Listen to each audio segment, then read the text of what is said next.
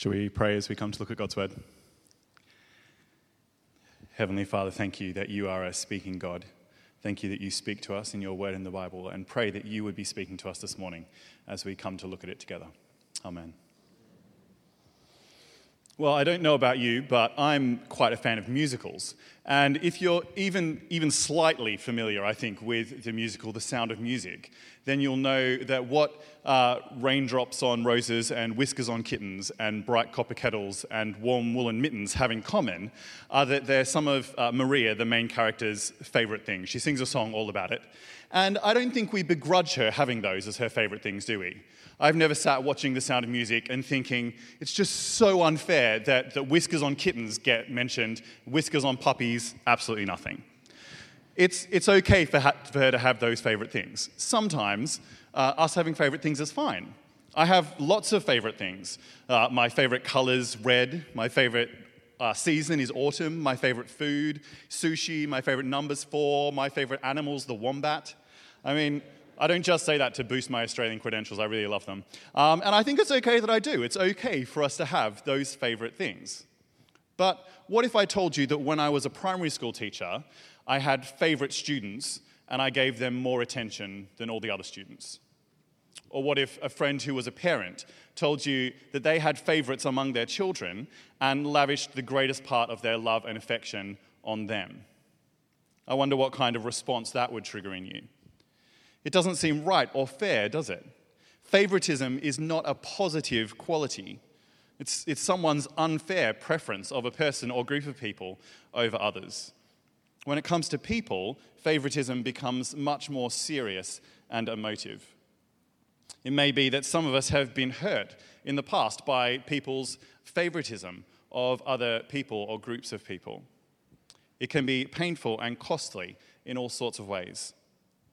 It's all too easy for people to slip into favoritism, either consciously or subconsciously, and it can do all kinds of damage when they do. What about God, though? Does God have favorites? Favorite kinds of people? Favorite sorts of people that he prefers over others? Well, if we think the answer to that question is yes, we're mistaken. If we think that God shows favoritism, we've misunderstood him. Would you turn with me to Acts chapter 10, verses 34 and 35? If you're not there already, it's on page 1104 of the church Bibles. Acts chapter 10, verse 34 and 35 say this: "Then Peter began to speak. I now realize how true it is that God does not show favoritism, but accepts men from every nation who fear him and do what is right." And of course, it's not just men. Our translation means that inclusively. Each one who fears God from every nation is acceptable to him. God shows no favoritism. If we think that he does show favoritism, we're mistaken, but we're not alone. Notice how Peter begins when he starts talking. I now realize. It's not something he always knew, but something that he came to understand. Verses 34 and 35 are actually right towards the end of our reading today, which is all of chapter 10. So how did we get to this point? This is a little bit like when you're watching an episode of a television show, and at the beginning they show you the main characters in a really dangerous situation or unlikely situation, and then they backtrack a few days and spend most of the rest of the episode showing you how they got there. So we're going to rewind 3 days and see just how it is that Peter came to learn this lesson that he shares in verses 34 and 35. And 3 days earlier, we're not going to go straight to Peter, where we left him at the end of chapter 9 last week in Joppa, but instead to Caesarea, 31 miles north of Joppa, where God is laying the groundwork for the lesson that Peter's going to learn by sending a vision to a Roman centurion called Cornelius. Have a look with me back at the beginning of the chapter, beginning of chapter 10. It starts like this. At Caesarea, there was a man named Cornelius, a centurion in what was known as the Italian regiment. He and all his family were devout and God-fearing. He gave generously to those in need and prayed to God regularly. One day, at about 3 p.m, he had a vision. He distinctly saw an angel of God who came to him and said, "Cornelius." Cornelius stared at him in fear. "What is it, Lord?" he asked. The angel answered, "Your prayers and gifts to the poor have come up as a memorial offering before God. Now send men to Joppa to bring back a man named Simon, who is called Peter. He is staying with Simon the tanner, whose house is by the sea." Cornelius, he was a Roman centurion, a well-paid member of the Roman army, and quite good social standing. And although he was a Gentile, which is to say he wasn't Jewish, he's described as devout and God-fearing, which means that even though he was a Gentile, he did worship the God of Israel. He was perhaps connected with a synagogue in some kind of way, but he hadn't gone all the way to converting to Judaism. Yet despite his Gentile status, God speaks to him through this vision. An angel says to him, "I've noticed what you've been doing, your prayers and your giving. Now I want you to do this. Send for Peter." There's no more explanation than that. Just get Peter here. Now, I suppose Cornelius was used to people jumping at his commands in the army, but now he jumps at God's command. Without question, he immediately sends 2 of his servants and a trusted soldier to go and fetch Peter back.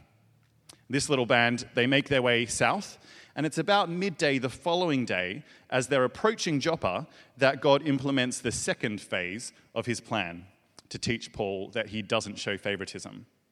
It was at that time that Peter was heading up onto the roof of Simon the tanner's house. That might seem slightly odd to us, but roofs there were generally flat and had stairs or a ladder by which you could access them. And Peter had gone up there to pray. I imagine it was quite nice up there. Simon the tanner's house was by the sea. I imagine he was wandering around, looking out over the Mediterranean, perhaps a nice sea breeze as he said his prayers. But it seems that his mind wasn't fully focused on his prayers, because he gets distracted by the fact that actually he's feeling quite hungry. And so he sends down for some food to be prepared.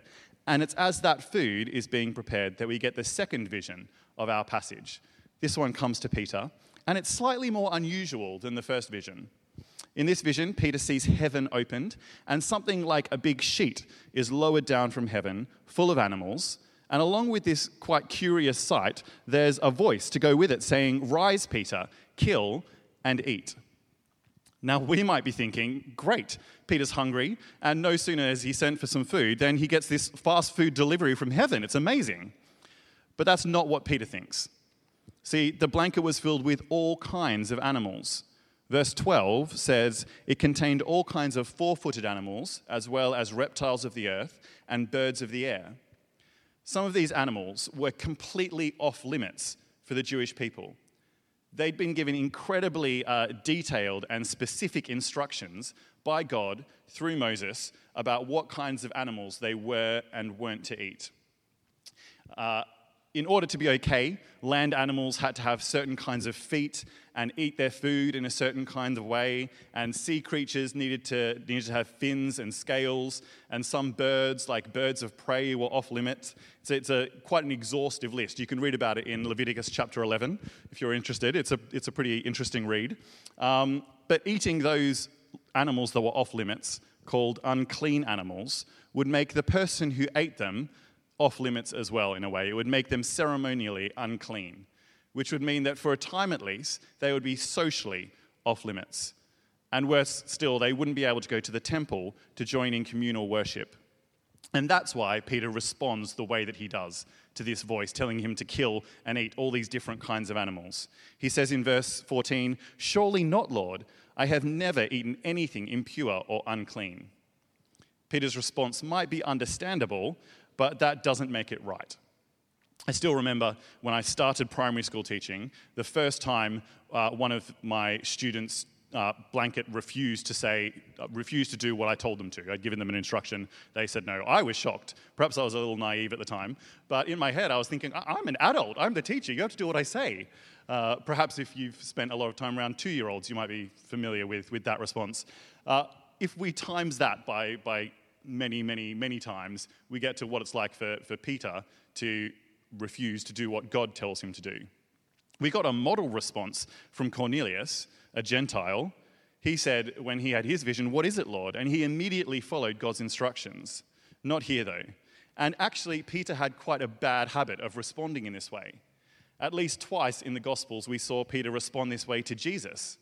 Once when Jesus predicted his death, and once when Jesus predicted that his followers would abandon him. Both times Peter said, no way, that's not going to happen. Both times it turned out that it did happen. And here again, Peter responds with a no way, this is not okay. Yet despite this, God is really kind and patient with Peter as he continues to teach him this lesson. I think kind of in the same way as Jesus asked Peter 3 times if he loved him when he was welcoming him back into the fold after Peter had denied him 3 times. Here, this vision is repeated 3 times to drive home that the message that God is teaching Peter is really, really important. The voice he hears adds to what's already been said by saying, do not call anything impure that God has made clean. After it's been repeated 3 times, the blanket goes up again into heaven. The vision's over. Peter's not yet really understood what it all means. But as he's thinking about it, the rest of God's plan is unfolding. The chess pieces are moving into place, if you like. As Peter's contemplating what the vision means, the 3 men from Caesarea have arrived in Joppa. They've asked where Peter's staying. They've found the place, and they've shown up at the front door asking if Peter's there. And Peter doesn't need to wait for someone to come and fetch him to tell him that he has visitors. As they're standing at the front door, the Holy Spirit speaks to Peter and says, hey, Peter, there are 3 guys at the front door for you. I want you to go down, and I want you to go with them without complaints this time because I've sent them. And this time, Peter does respond without complaining. He goes down to the front door, and just as promised, these 3 men are here looking for him. And he invites them in to stay the night. And that, in and of itself, is quite surprising. Because according to Jewish custom, associating with, and particularly eating with Gentiles, had a similar effect to eating unclean animals.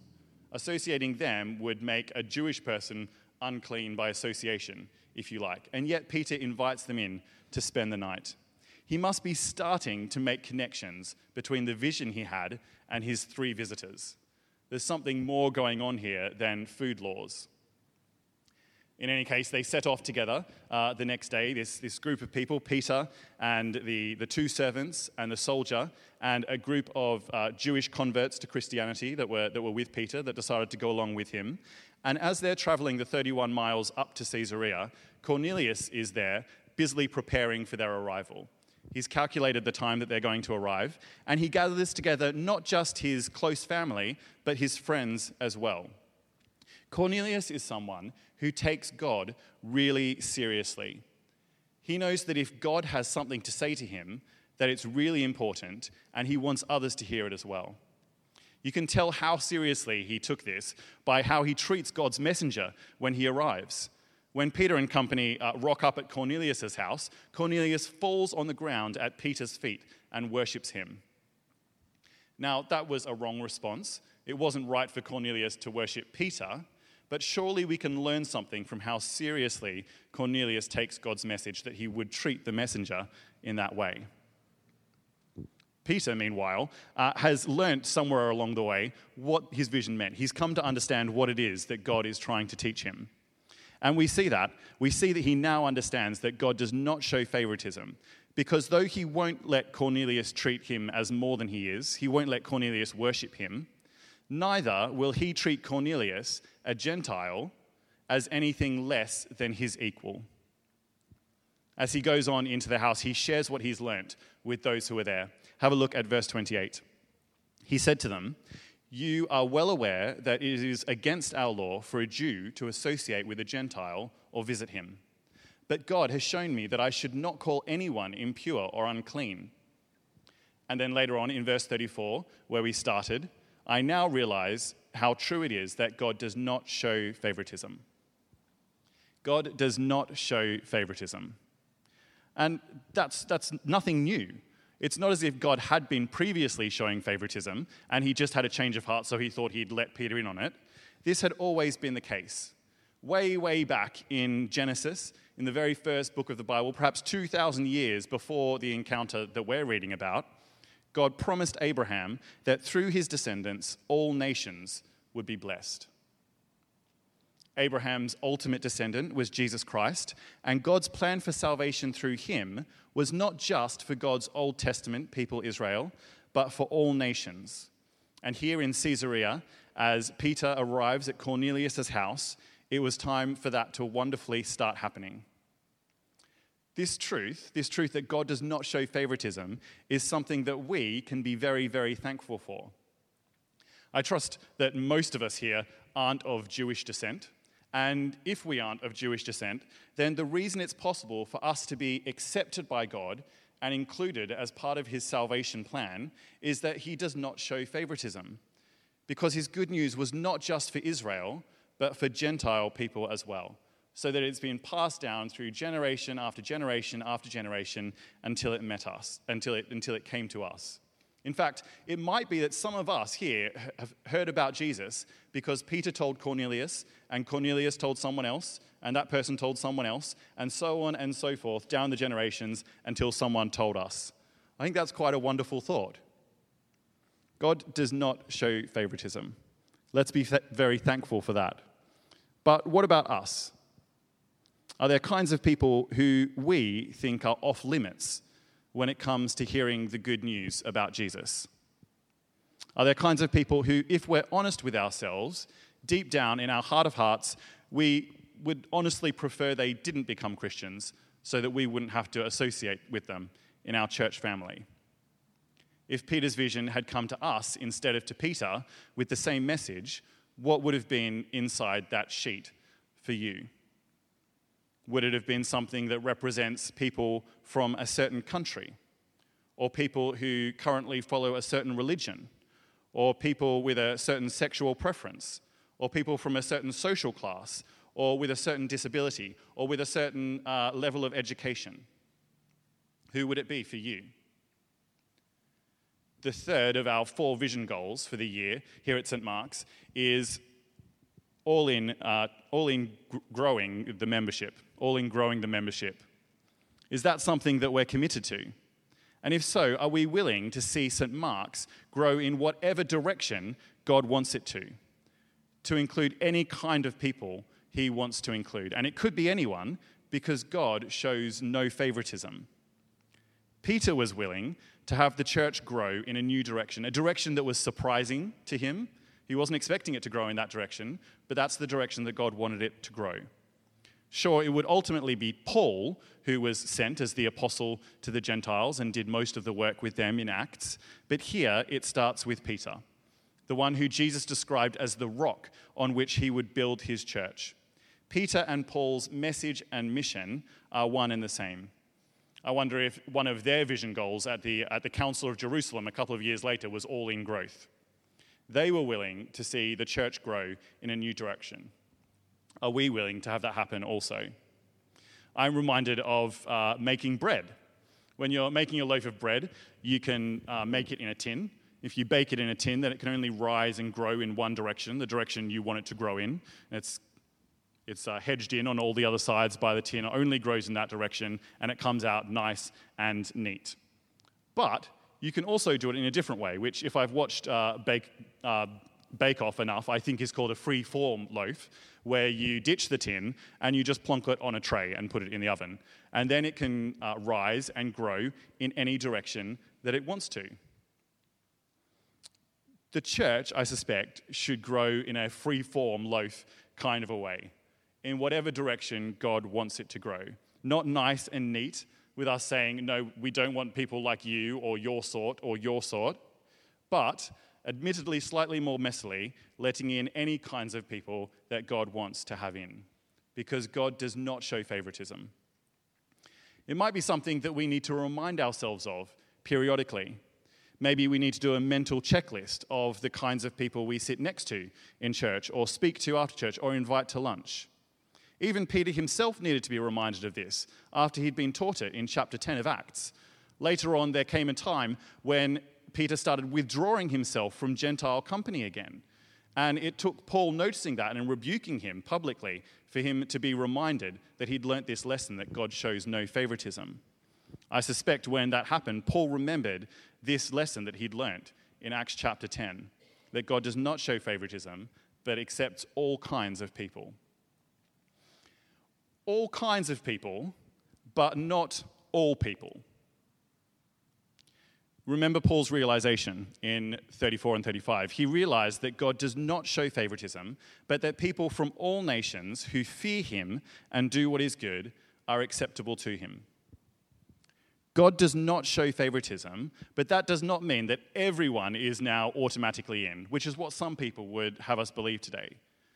God does not show favoritism, but he does expect people to fear him. Now, fear in this context has been described as taking God and his word really seriously. We saw that with Cornelius, didn't we? And that meant a change in him. Notice that the angel that came to him didn't say, Cornelius, I've noticed that you've been praying and giving. Great work, keep that up. Instead, he said, I've noticed that you've been praying and giving. Now something else needs to happen. You need to call Peter here. There's something else that you need to hear. He needed to hear about Jesus. That's who Peter spoke to him and his family and his friends about in verses 36 to 43. Jesus' life and death and resurrection, that he's Lord of all, everyone, that he's coming back to judge, but that those who believe in him have forgiveness. Cornelius didn't need to convert to Judaism. His nationality and ethnicity were fine because God does not show favoritism. But he did need to take God and his word very seriously, to hear about Jesus and put his trust in him. It was as that happened, as Peter spoke to them about Jesus and they believed him, that the Spirit came upon them. And he did that in such a way that it was really obvious that it had happened. Have a look from verse 44. It says, while Peter was still speaking these words, the Holy Spirit came on all who heard the message. The circumcised believers who had come with Peter were astonished that the gift of the Holy Spirit had been poured out even on the Gentiles, for they heard them speaking in tongues and praising God. I think that the reason that the Holy Spirit came on these new believers in such an outwardly clear way was so that those who were there, who were already in, if you like, would be left in no doubt that these Gentiles were included in God's family now as well. They were convinced that God does not show favoritism. Will we be as well? Will we show it by our willingness to share the good news about Jesus with all kinds of people, and by our willingness to welcome in all kinds of people to our church family here at St. Mark's? It was wonderfully taught to Peter that God shows no favoritism. Being convinced of that, let's be really thankful that it's true, meaning that all of us can be included in as well. Really excited to see who God's going to include in next, and really willing, like Peter, to be the means by which he does that. Let's pray.